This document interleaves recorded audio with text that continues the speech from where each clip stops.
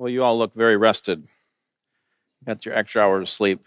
That's the advantage of the changing the clocks back. But the disadvantage is that you're getting hungry right now.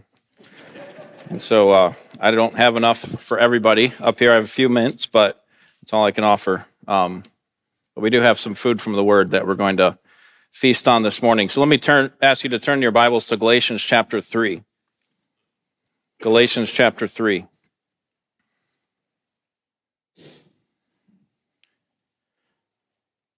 Try to imagine with me your final standing before God when you give an account of all that you've done, whether good or evil.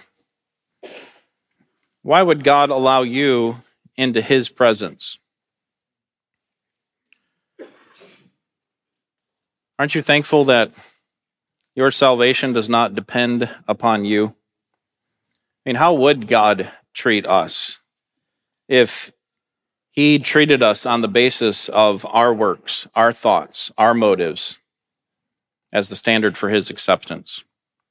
Would He see us as pretty good or maybe not as bad as others that we've seen?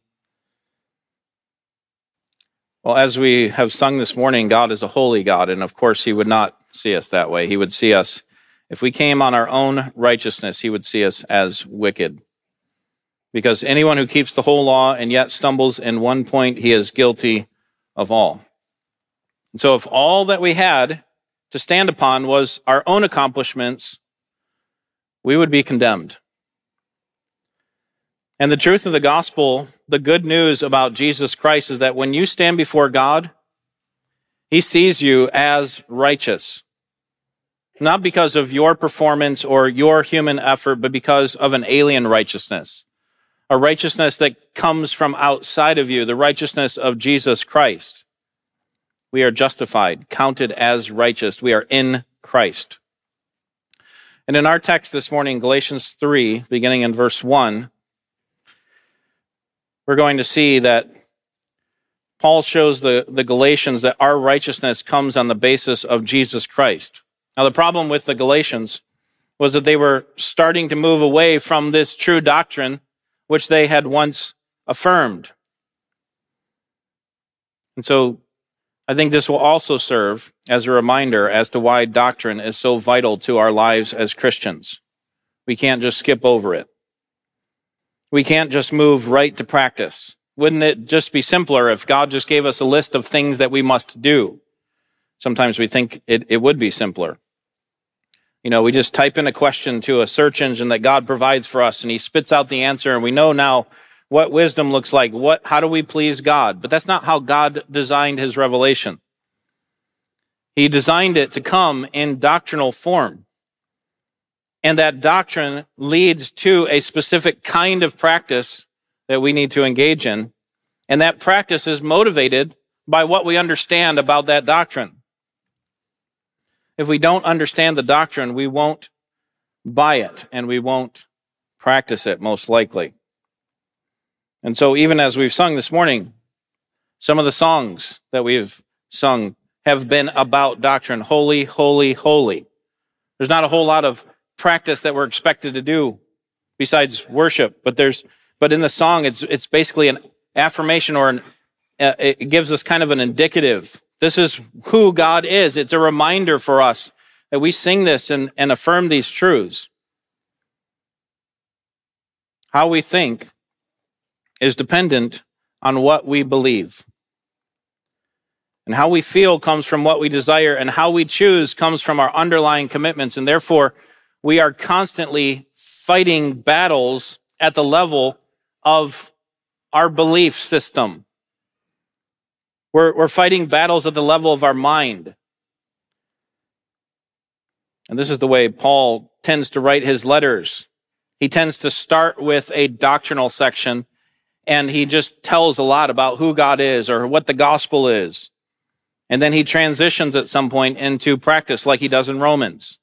Romans 1 through 11 tells us about the glories of the gospel and how we can be justified and have no condemnation. But then chapter 12 turns a corner and moves, doesn't stop giving us doctrine in 12 through 16, but it turns a corner and tells us, based on the mercies of God that you've read about in chapters 1 through 11, you need to offer your bodies as living sacrifice. That's the practice part. He does something similar in Ephesians 1 through 3. He tells us about the glories of Christ and salvation and the church.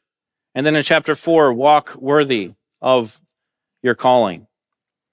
And he does something similar here in Galatians. Galatians 1 through 4 is largely doctrinal in nature and concludes in chapters 5 and 6 with how we should live this out. So another way to think about this is that indicative precedes imperative. We need to understand something about God before we move towards action. And indicative, the things that are true about God and our salvation, serve as the underlying motivations behind what we're going to do. We need to be rightly motivated and oriented to the mind of God so that's why we want to give ourselves to doctrine. Now, not doctrine only. We don't want to be just full of facts. We want doctrine that leads into practice. And in this section, Paul is challenging them at the level of their belief system in Galatians 3, 1 through 5. So let me read the text for us, and then we'll walk through it together. Galatians chapter 3, verse 1. You foolish Galatians, who has bewitched you, before whose eyes Jesus Christ was publicly portrayed as crucified? This is the only thing I want to find out from you. Did you receive the Spirit by the works of the law or by hearing with faith? Are you so foolish? Having begun by the Spirit, are you now being perfected by the flesh? Did you suffer so many things in vain, if indeed it was in vain? So then, does he who provides you with the Spirit and works miracles among you do it by the works of the law or by hearing with faith? And the point that I think the Holy Spirit want us to know this morning is that we receive the Holy Spirit by our faith, not because of our performance. He's reminding his readers, the church there at Galatia, it's not because of your performance, but it's because of the Holy Spirit. You received the Holy Spirit by faith. Now it's interesting in this section, verses 1 through 5, Paul doesn't give any propositions or commands. He lays out his argument in the form of 6 questions. And some of you parents are excellent at doing this with your children. You can make a statement without ever making a statement. You do it in the form of questions, and Paul does something similar. He asks biting kinds of questions to get at the heart of their belief system. Now in this book, this letter, Paul had been defending the gospel and his apostleship from his own experience in chapters 1 and 2. He now turns to defend the gospel from the scriptures. He's going to start that in verse 6 and move on to the end of chapter 4. But before getting there, he wants to point the Galatians back to their own salvation experience, because he's going to finish up this letter in chapters 5 and 6 by giving some practical application. What does this look like to walk by the Spirit so that you don't fulfill the desires of the flesh? What does this look like? But he wants them to be rock solid in the reality that our salvation comes by faith. We receive the Holy Spirit by faith, not by our own performance. And so he lays out his argument in the form of 6 questions. And so I think the main point of this passage is found in verses 2 and 5. He repeats the same sort of question. At the end of verse 2, did you receive the Spirit by works of the law or by hearing with faith? And then verse 5, so then he who provides you with the Spirit and works miracles among you, does he do it by the works of the law or by hearing with faith? So Paul's trying to show the Galatians how they received the Spirit at the beginning. And the implied answer is, of verse 2, did you receive it by the works of the law? No. Did you receive it by hearing with faith? Well, yeah, that's the one. We received it by hearing with faith. And Paul's saying, exactly, that's the point. When you came to Christ, it wasn't by your works, and you understood that. He's going to lay out for them his work in that, and that showing them the gospel. But it wasn't by works of the law, it was by hearing with faith. So he begins with a question, and it arrests their attention. because he uses two strong words in here in verse 1. Here's the first question, showing the object of their faith. You foolish Galatians, who has bewitched you, before whose eyes Jesus Christ was publicly portrayed as crucified? Paul makes three declarations about his initial message to them about a year earlier. The first is that Paul preached Jesus Christ. This is the message of the good news. It's about Jesus, not your performance. He was the object of their faith. It was like the bronze pole that was set up, the bronze snake on the pole in Numbers 21. The Galatians were to look to Jesus and live. It was as if Jesus were standing right there in front of them through the preaching of Paul, and he's offering Jesus to them as the means by which they're going to come to God. The second declaration that he makes is that it was publicly portrayed. Paul preached Christ so clearly that it was as if he put it up on a billboard outside of their meeting place with a picture of Christ on the cross. This is the power of the gospel preached. It is alive. It's real. It's not some secret that only a few people can have. It is publicly portrayed. And then thirdly, in this verse, he shows that Paul preached Christ as sufficient, as crucified, that Christ's death was sufficient to save them. They needed to add nothing to it. They understood this at one point, just a year earlier. The proof of his death being sufficient was that he was raised from the dead, that God accepted his payment. And even though Paul preached that, and he preached it publicly, and he preached it clearly, what's happening now, as you can sense, is that they're starting to turn away from what they once believed. And so the two words that he uses to arrest their attention are foolish and bewitched. These are strong words to give to believers. Paul's not talking about foolish in the sense of incapacity for knowledge, but rather you are lacking spiritual discernment and you're starting to buy into a false gospel that will turn you away from Christ. He says, who has bewitched you? This word is only used here in the entire New Testament. It means to hold someone under a spell. I don't think Paul is speaking literally here. He's saying, metaphorically, wake up, Galatians. It's as if someone has cast you under a spell so that now you no longer believe what you know to be true, but you've believed this lie. That your salvation somehow has come because of your performance, because of what you have done, because of your works, because of your flesh. Who has cast you under a spell? Sometimes we come to passages like this in the scriptures and we're a little shocked and outraged at how these believers could possibly respond this way. I mean, we would never respond in this way. I think of the disciples who have clear revelation of the power and the work of Jesus Christ in their lives. In Mark's gospel, it's laid out in chapter 4, Jesus calms the storm. In chapter 6, he feeds the 5,000 and he walks on water. In chapter 8, he feeds the 4,000. And apparently that same day, they go out on a boat with Jesus and forget to bring enough bread for all 13 of them. And they begin to talk amongst themselves. So where are we going to get enough food to eat? We only have these 2 loaves, essentially 2 pieces of flatbread. And Jesus says, let me test you with some doctrine here. Let me give you a little bit of a pop quiz. When I fed the 5,000, how many baskets were returned at the end? Oh, we remember that was 12. Good, you were there. You remember. And what about the 4,000? When I fed 4,000, how many baskets were returned at the end? And they're like, oh yeah, we remember that one. That was 7. And his question is, do you still not understand? Do you see but not perceive? Do you hear but not understand? That the answer to the question that you have about the bread in the boat is right in front of you. I am the creator. I am the giver of life and food.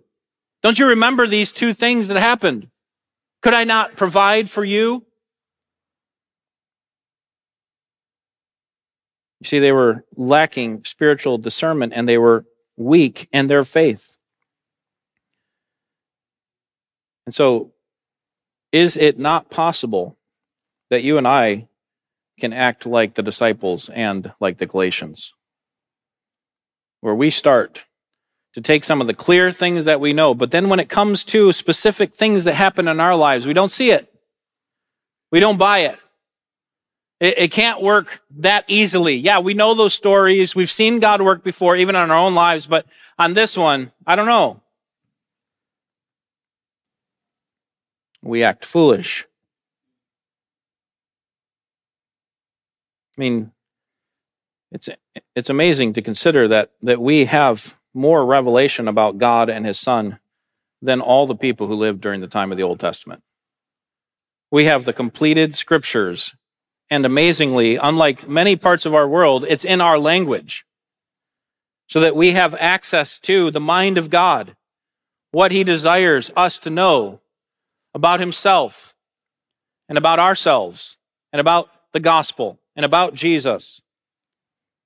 We have a privileged position similar to the disciples, and yet we often wallow in this kind of spiritual infancy sometimes, that when it comes to practice, when it comes to looking at ourselves and our salvation, we start to slowly drift into the idea that my salvation, yes, I understood that at one time, it was because of Christ, it was because of faith, but now as I look back, it's kind of because of me. So the first question that Paul asks here in verse 1 is to help them to see how foolish they are in looking at the object of their faith. They're looking wrongly. The second question shows how they initially received the Spirit. This is found in verse 2. This is the only thing I want to find out from you. Did you receive the Spirit by the works of the law or by hearing with faith? Paul's pointing them back to where they started. They received the Spirit by hearing with faith. Paul had clearly and publicly portrayed Christ as crucified, as the fully sufficient one to bring them to God. No works were involved on their part. And Paul's saying there is a huge difference between these two options. There's no in-between kind of thing where we're like, well, it's kind of like hearing by faith, but it was also my works. Because if any part of our works were part of our salvation, we're in bad shape. But it's all of Christ. And so we have two things in contrast to one another. One is working in order to merit the Holy Spirit coming to me, or believing and receiving the Spirit as a gift. If the Spirit was received, like the Galatians are thinking, because of their own performance, then there's something I must do to receive him. It's a wage. It's an earning. I've earned God's favor. And isn't that the way we tend to go as sinful humans? We want to be responsible. We want to be in control of our own destiny. It's hard for us to lay ourselves out there and put our confidence fully in someone else, including God. And so then in time, we subtly kind of shift from God being the source of our life to the means to an end. And here's what's so perplexing about our salvation. The work of the Holy Spirit does not even become evident to us until the work of the Spirit has already been done. We come to Christ and then we start to learn more about the work of the Spirit, and we look back and go, that makes sense. Now I know why I was searching. I was searching, but God was actually searching for me. God was pursuing me. The Holy Spirit was working in me to illumine my mind so that I can understand the significance of the glory of the gospel and not reject it as foolishness. The Spirit brings regeneration, and then we recognize it at some point. That was the Spirit. And what the Galatians are doing is they're kind of to drift back to a place where, like, I think it was me. That my works brought my salvation. But Ephesians 2 makes it clear that we were dead in our trespasses and sins. And we needed God to do a work in us. And so what Paul is doing here is he's pointing the Galatians back to their experience. Remember, think back to how you received the Spirit in the first place. It was not because of the works of your own performance.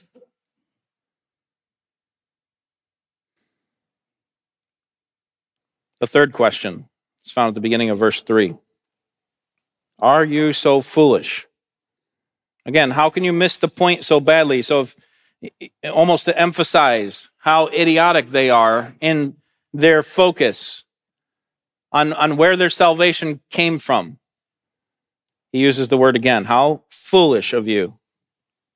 And then the fourth question shows why they're acting so foolishly. This is at the end of verse 3. Having begun by the Spirit, are you now being perfected by the flesh? So, how did you come to God in the first place? Was it through your own flesh? No. It wasn't because of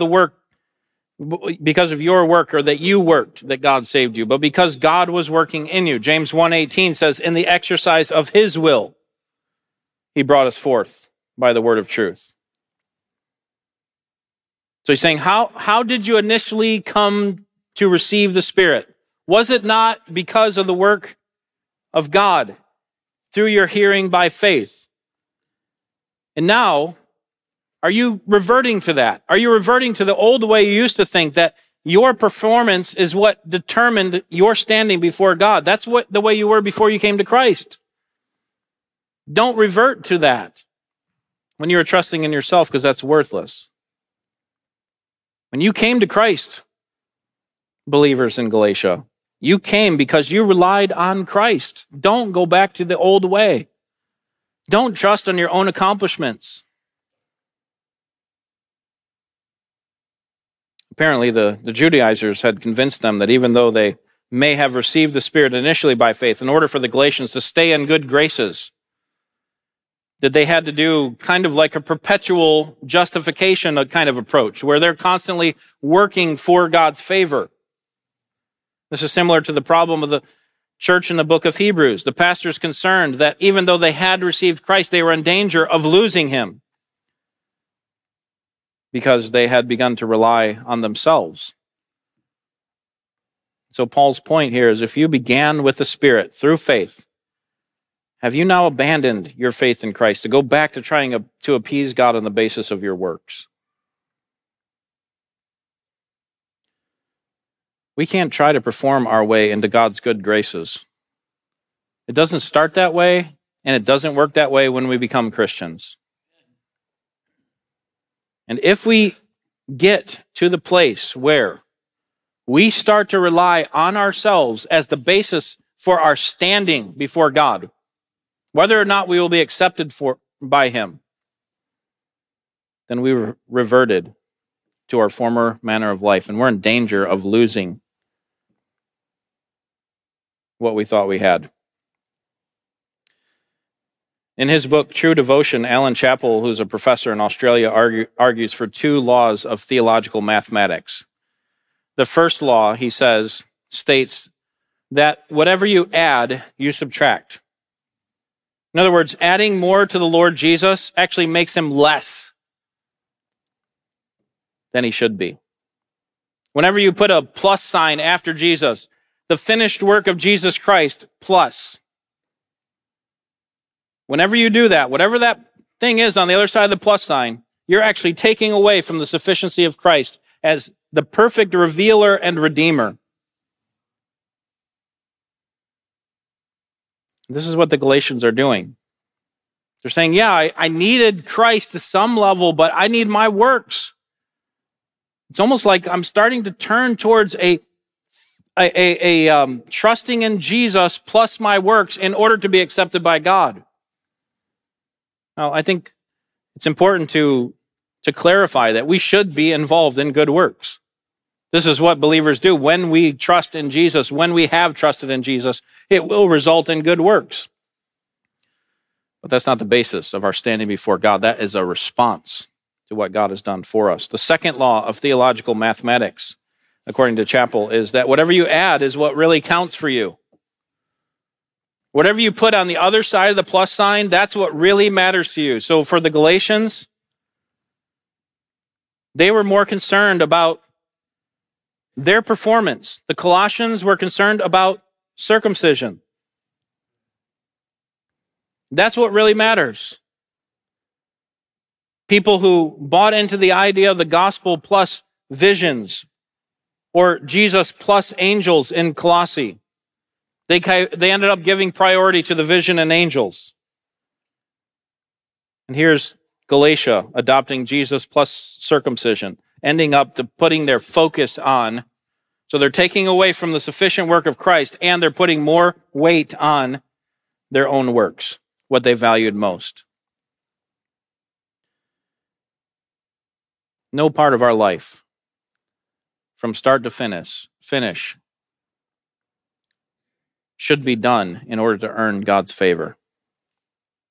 When we move to a posture of, I must do something in order to be accepted by God, in order to be a part of his family, I've started to turn away from Christ and put my reliance on my own performance. God then becomes a means to an end, and Jesus becomes less of a savior. Sometimes we like life like this. We like to have control, where we can make the demands, we can determine the boundaries of what our life should look like. And God ends up turning into a kind of vending machine where we can dispense in some kind of work, and out comes the thing that I want. And God turns into a means or a mechanism. But God is not a means or a mechanism. He's a person. He demands a relationship. And that's why I think he didn't give us a list of commands. Here's all the things you must do in life, or look up in the search engine, I'll tell you everything you need to know. He wants a relationship. He wants us to know us. One of the ways we know us is to know the doctrines about him. And then we try to think God's thoughts after him and apply the truth of what we know about him to the situations of life, because God hasn't given clear and explicit statements about every single thing in life. Now, he's told us everything he wanted us to know, and that's enough. But he hasn't given us everything exhaustively. Every single possible question that we could have. Certainly he has wisdom in his word, but we don't want to turn God into some kind of means. We want to see that God is the end, for from him and through him and to him are all things. Everything exists for God. The fifth question points the Galatians to the persecution that they had received for abandoning the works of the law. Paul doesn't want them to waste it. Did you suffer so many things in vain, if indeed it was in vain? Galatians had apparently suffered for their initial belief that salvation comes by faith alone. And so to accept now a works-based system would have softened that persecution. The pressure that they would have been getting from the outside would have been much smaller. And we can do the same sort of thing. We can soften the pressure of persecution by simply abandoning some of the truth that we believe. And Paul's saying, you've already experienced persecution because of your belief that Jesus alone was enough. Is all that going to be for vanity, for nothing? Turn over to chapter 5, because it seems as if Paul expects them to respond rightly to his exhortation here. Paul's expecting that that they genuinely are believers, and that the Spirit actually is working in them, and that they're going to reorient their minds towards the truth that their salvation did not come because of them, but because of the work of the Spirit in hearing by faith. Look at verse 10. This is chapter 5, verse 10. I have confidence in you, in the Lord, that you will adopt no other view, but the one who is disturbing you, you will bear his judgment, whoever he is. But I, brethren, if I still preach circumcision, why am I still being persecuted? Then the stumbling block of the cross has been abolished. So Paul's developing his point here further, and he's saying in verse 10, I have confidence in you that you're going to respond in the right kind of way, to recognize that your faith is a gift, that your salvation is all of God, all of grace, all because of the work of Jesus and nothing because of you. If salvation is not the work of God from first to last, then Paul's preaching the gospel is for nothing. The cross of Christ was a waste of time, and the gift of the Holy Spirit is no value. The sixth question. Paul asks a very similar question to verse 2, and this final question here is found in verse 5. So then, does he who provides you with the Spirit and works miracles among you do it by the works of the law or by hearing with faith? Now, one thing you should notice between verses 5 and verse 2 is that there's a change in the subject. Who's the subject in verse 2?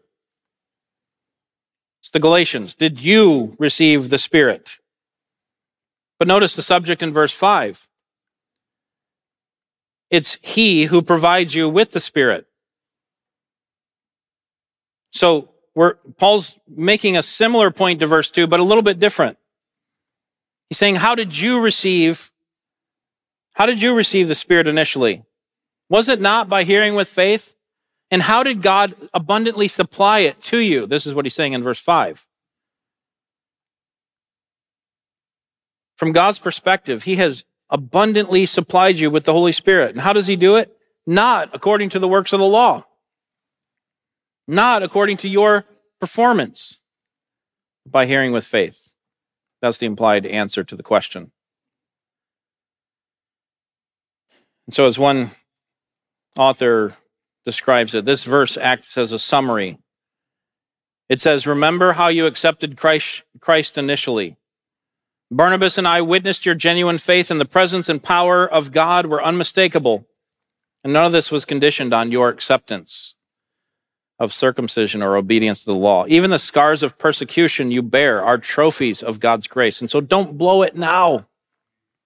Don't go back and follow after these false teachers who are like evil magicians trying to seduce you from the way of Christ to a counterfeit gospel. We receive the Holy Spirit by our faith, not because of our performance. Now, if you're tracking with me, that statement there almost sounds like I'm saying the same thing, that faith and performance are equal. We don't receive it by faith, but we receive it by performance. But I would suggest to you that faith and performance are mutually exclusive. You can either hear by faith or you can perform. Turn over to Romans chapter 4. I want to show you this truth from here so that you can recognize that the faith is not part of your performance. Faith is actually a gift of grace. And the way that Paul sets it up here in Romans is he gives the example of Abraham, and he shows that Abraham actually didn't work, but he instead entrusted himself to God. Those are two opposite things. Notice verse 1. What then shall we say that Abraham, our forefather, according to the flesh, has found? For if Abraham was justified by works, he has something to boast about, but not before God. Okay, so I think we can see that pretty easy. We can agree with that. He's not justified by works. That doesn't work. Our own performance doesn't cut it. But what did he do instead? Verse 3. What does the scripture say? Abraham believed. Another word for believed is to have faith. He had faith in God, and it was credited to him as righteousness. Now, to the one who works, his wage is not credited as a favor, a gift, but as what is due. So, when we work for something, we deserve a wage, a payment. The one who doesn't work is not credited with that, with anything. Instead, he earned it. But the one, verse 5, but to the one who does not work, and then notice this contrast, the one who does not work but believes in him who justifies the ungodly, his faith is credited as righteousness, just as David also speaks of the blessing on the man to whom God credits righteousness apart from works. So that contrast there in verse 5 helps us to see that faith and performance are two different things. We can either trust in God for our salvation. We can either trust in our own works for our salvation to be accepted before God, or we can believe. Working and believing are contrasted. If faith were a work, then God would credit us with a wage, an earning. And if Abraham's faith were a work, then he would be credited what he earned, not a gift. But it's clear in this text that it was God's favor, God's gift, God's grace. Verse 4 describes it as a favor. What did Abraham do to earn it? Nothing. He didn't do anything of his own strength. He was credited with righteousness on the basis of Christ's future righteousness. One of the things that we can learn from Galatians, another thing that we can learn from Galatians is that there is a spiritual warfare going on for your soul. And at the heart of that warfare is a battle for doctrine. And you may be the type of person that doesn't really like doctrine. You don't understand why people take so long to study for the ministry, why people debate things that seem so inconsequential. And obviously there are some things that get debated too much. But like the Galatians, we can easily slip away from the truth that we once believed if we're not rock solid on what we believe. And when we do, we're in danger of abandoning the faith altogether. And Paul wants the Galatians, and I think the Spirit wants us to be steeped in doctrine in order to move to right practice. And friends, this is where the battle's going on. We are in a spiritual warfare. And one of the key ways that Satan loves to attack us is not necessarily at the level of practice, although he does, but he often attacks us at the level of doctrine, what we believe, doesn't he? When our convictions are firmly seated in solid biblical doctrines, the temptations don't have as much allure, do they? When we're confident of who God is and what he has said to us, we can move on into practice and push past the temptations that come our way. But when we are weak in what we believe about God, that's where Satan comes in and adds a little bit more doubt. Did God really say? Is God really withholding something good from you? I mean, I know he's supposed to be good and all, but look at your circumstances. Why would God allow such a tragedy in your life if he were all powerful, if he were good? Do you see what he's doing there? He's attacking us at the level of our beliefs. And our beliefs have a lot of downstream effects to how we think, what we desire, how we choose. And if we were to be quizzed on the doctrines of God in a moment of temptation, in a moment when we're feeling like I can't depend on God right now, or I need to depend on something else, we might be able to pass that quiz with no problems. True or false, God is good. I know the answer to that one. True or false, God is all powerful. True or false, God is with me. True or false, whatever my God ordains is right. Or each strand of sorrow has a place within his tapestry of grace. We might be able to affirm all those things by writing all the correct answers on the quiz. But then when it comes to our practice, we struggle because we can't believe all those things would be true about God, because if they were true, my circumstances would be different. We are like the disciples in the boat. We understand the facts. We got the facts. We've plenty of opportunity to understand facts. But applying them to our specific circumstances is troublesome. And if we don't continually go back and reinforce and shore up what we believe and continually remind ourselves of the truth of the Scripture, we can easily slip into affirming what the statements that Satan is making to us.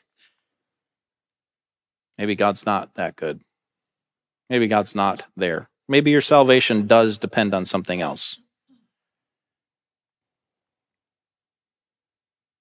And you can mark it down that every person in every church that has ever defected from the faith was attacked at the level of doctrine. Now, certainly sinful practices can torpedo the hull of our ship, but ultimately the goal is to convince us by Satan that we need to change what we believe. And so that means that there's a daily struggle, isn't there, for us as believers to rightly understand the gospel. We can't ever get to the place where we're like, well, we got that. We figured that out. We can move on to something else. We need to constantly be reminded of it. One of the reasons I think we have a remembrance of the Lord's death, like we do tonight, the Lord's Supper, is because we're prone to forget the importance of Christ and his finished work. And the drift away for the Galatians was probably not quick and overnight. It was probably slow and subtle. But it's all too common, and it happens in our lives as well. Because Satan doesn't give up.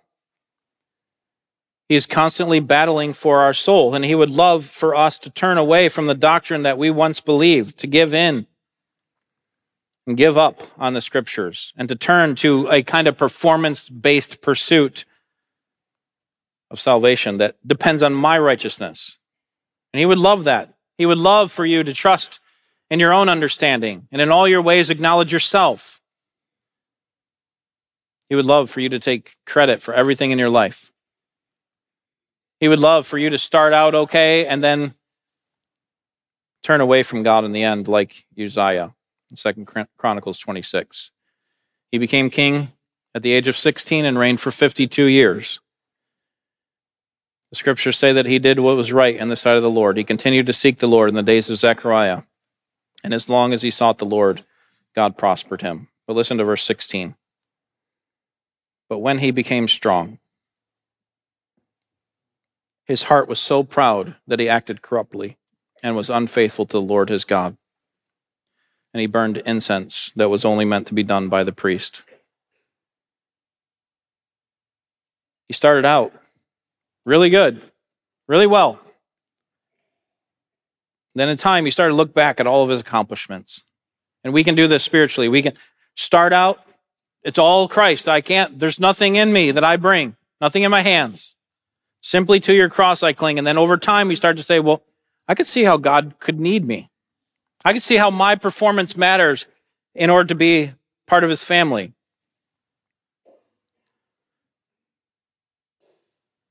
All that I have and all that belongs to me is because of me. It was my work that I came to Christ. It was my work. It was my faith. It was what I did. It was my performance. And once we move there, again, we don't move there overnight, and I don't think Uzziah did either. We start on a pathway towards abandoning our faith. We begin to trust in the works of the flesh. We deny the work of the Spirit. We trample the Son of God and insult the Spirit of grace. And we're beginning to fall away. And our lives would be headed towards bearing fruit of our belief system, so that in the end we would not turn back to Christ. We would yield thorns and thistles and await God's final judgment, where all of our works would be burned up. Friends, there's a spiritual battle going on. We don't struggle against flesh and blood, but against rulers and authorities and world forces of wickedness, and against the spiritual forces of wickedness in heavenly places. Our fights are against spiritual forces of wickedness. There's a battle going on for your soul and for your doctrine. And Jesus said as much with Peter, that Satan would love for you to be sifted like wheat, but I have prayed for you. And Jesus fights with you in this spiritual battle. Satan loves to take out all of his energy on those who are following God. And so he doesn't wait for us to be ready, to be equipped. He's happy to go after people who are infirmed spiritually, who aren't quite ready, who are a little bit immature. He's happy to go after anyone because he's a prowling lion seeking whom he may devour. Listen to 2 Corinthians 11:3, but I am afraid that as the serpent deceived Eve by his craftiness, your minds will be led astray from the simplicity and purity of devotion to Christ. This is what Galatians is about. Get back to the simplicity and the devotion to Jesus Christ. Don't allow Satan to trick you and to turn you away. This text in Galatians is no excuse for Satan, for us to say that Satan made me do it. But I think it does show us the seriousness of what Satan's after. He's after our minds. He's after our hearts and our doctrines. This is the power of sin and Satan. And believers like those in the Galatian churches who once believed by faith and rightly understood the gospel were now being perverted into trusting in their own performance and human efforts.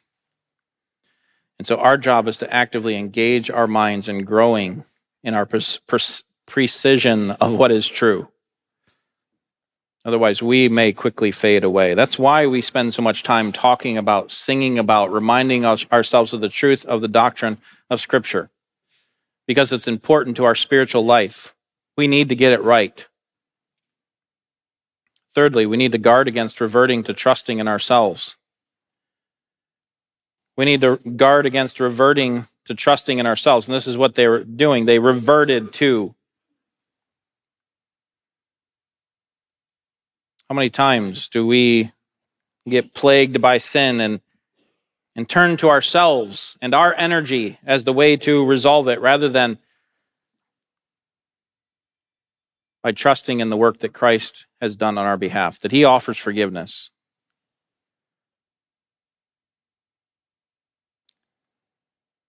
The difference between trusting in our own performance and trusting in God is that when we trust in our own performance, we push hard to stop doing specific sins. So whatever that is that we're struggling with, we want to get rid of this sin, we push hard. We kind of look inward to do that. But trusting in God actually means I'm going to believe what God said to me is true, whether that's about his character or his command or prohibition in this area. That if I were to go away from him, I'm actually heading towards ruin. And in that way, trusting in God actually leads to obedience. So what do we do? The answer is not that we need a higher IQ necessarily. We need to know more facts. That's part of it. The answer is that we need the Spirit. And how do we receive the Spirit in the first place? We received him by hearing with faith. We have to move beyond the facts and actually put those facts into practice. We have to apply them to our specific situation. This only happens by the work of the Spirit through the Word. It's interesting that when Paul prays for believers, he often prays for them regarding their knowledge, like Colossians 1:9. that they would grow in knowledge and spiritual understanding. You don't often see him praying that they would be better obeyers, because I think he understands that obeyers come out of knowers. People who know the truth of the Scriptures obey. People who know God are happy to follow what he's called them to do. They're convinced of the right thing. They're convinced that God's ways are higher than my ways, that I'm not going to trust on my own understanding, but I'm going to, in all my ways, acknowledge him.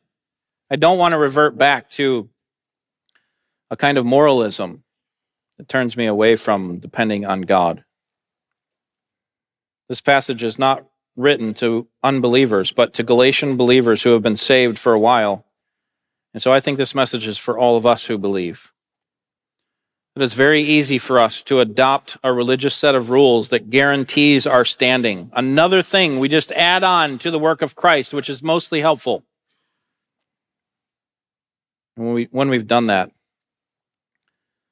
we've abandoned the way that we first believed. We've depended on ourselves. We've nullified grace. We've made preaching useless, and we have made the crucifixion of Christ of no value. At the end of our life, God will not compare us to others who have gotten farther or haven't gotten as far as us. He's going to look at, on whom did we depend for our salvation?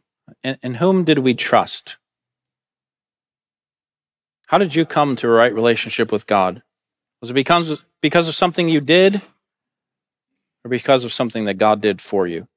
If God brought you to saving faith and you received the Spirit by nothing of your own performance, why would you ever go back to try to earn something that you can't? When we do that, we actually take away from the work of Christ. The work of Jesus on our behalf is enough. There's no more that we have to do to assuage the Father's wrath, to earn the favor of our Father. And so we trust him. We don't go back to a system of life that looks to ourselves for the answers. To do so is foolish and bewitching and a denial of the work of Christ and the work of the Spirit. Let's pray.